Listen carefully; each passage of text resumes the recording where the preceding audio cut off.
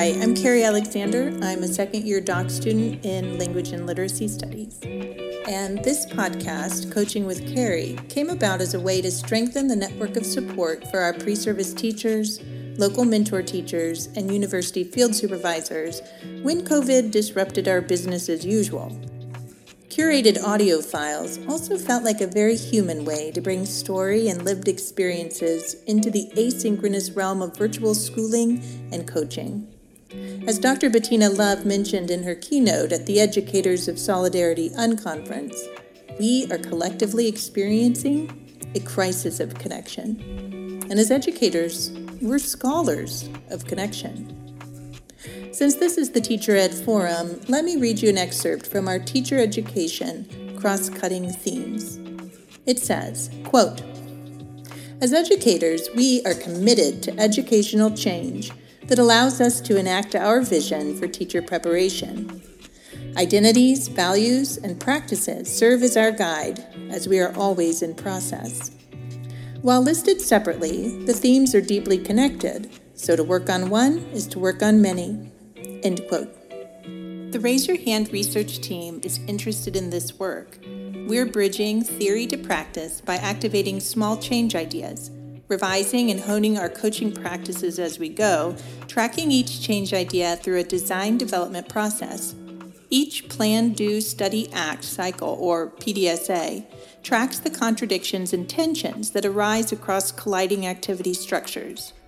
This podcast is a change idea related to the mode of delivery.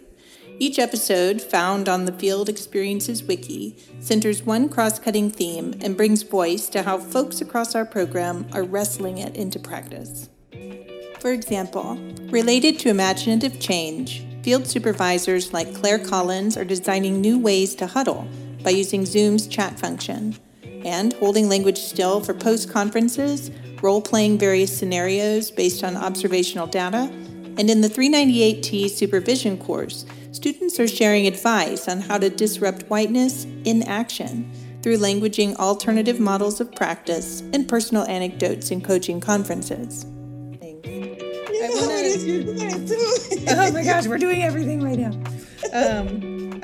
There's a quote a friend of mine always says. For episode 3, I visit with Dr. Aide Rodriguez about her professional practices.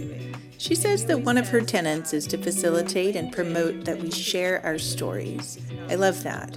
In the end, she says it should be all about honoring the student and what that entails, culture, language, and especially their lived experiences. I think I would agree with that. And the memories. I always tell my students, there's a lot of people out there that talk the talk, but they don't walk.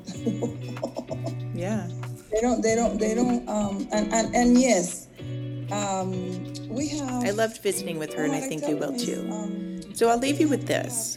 Across program areas, what are you trying out? What are you seeing? What change ideas are happening and need to be shared? Send me an email at carriealexander@utexas.edu. According to our Teacher Education Cross-Cutting Themes, I value shared responsibility.